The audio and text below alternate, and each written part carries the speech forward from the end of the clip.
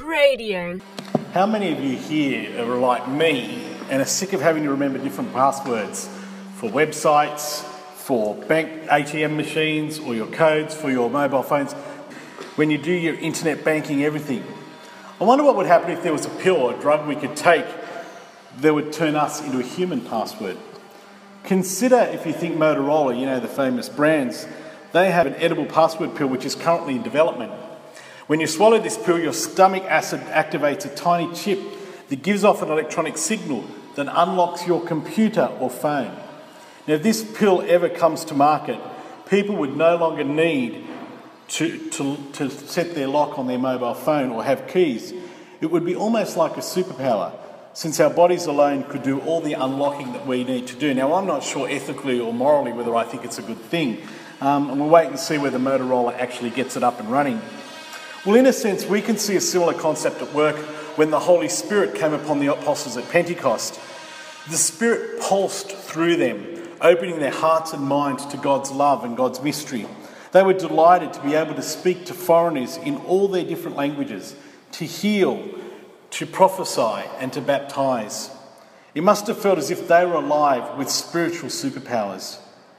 But now the apostles are discovering that some Gentiles have also received the Holy Spirit and are exhibiting the same powers.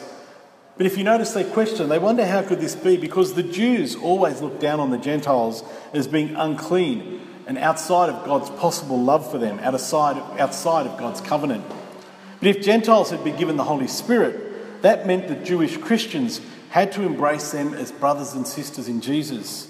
And it's a good thing they had the superpower of the Holy Spirit to help them do that.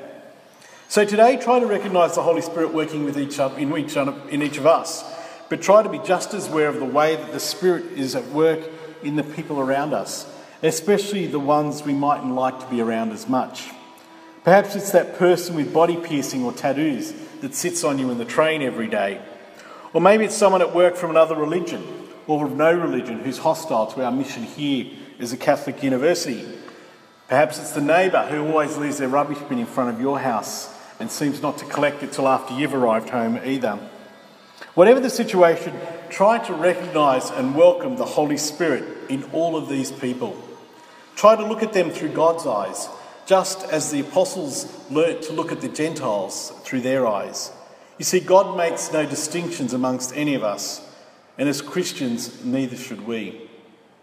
Thank you, Holy Spirit, for calling us all into one body. Help us to see your grace and power at work in all our brothers and sisters. Amen. Radio.org.au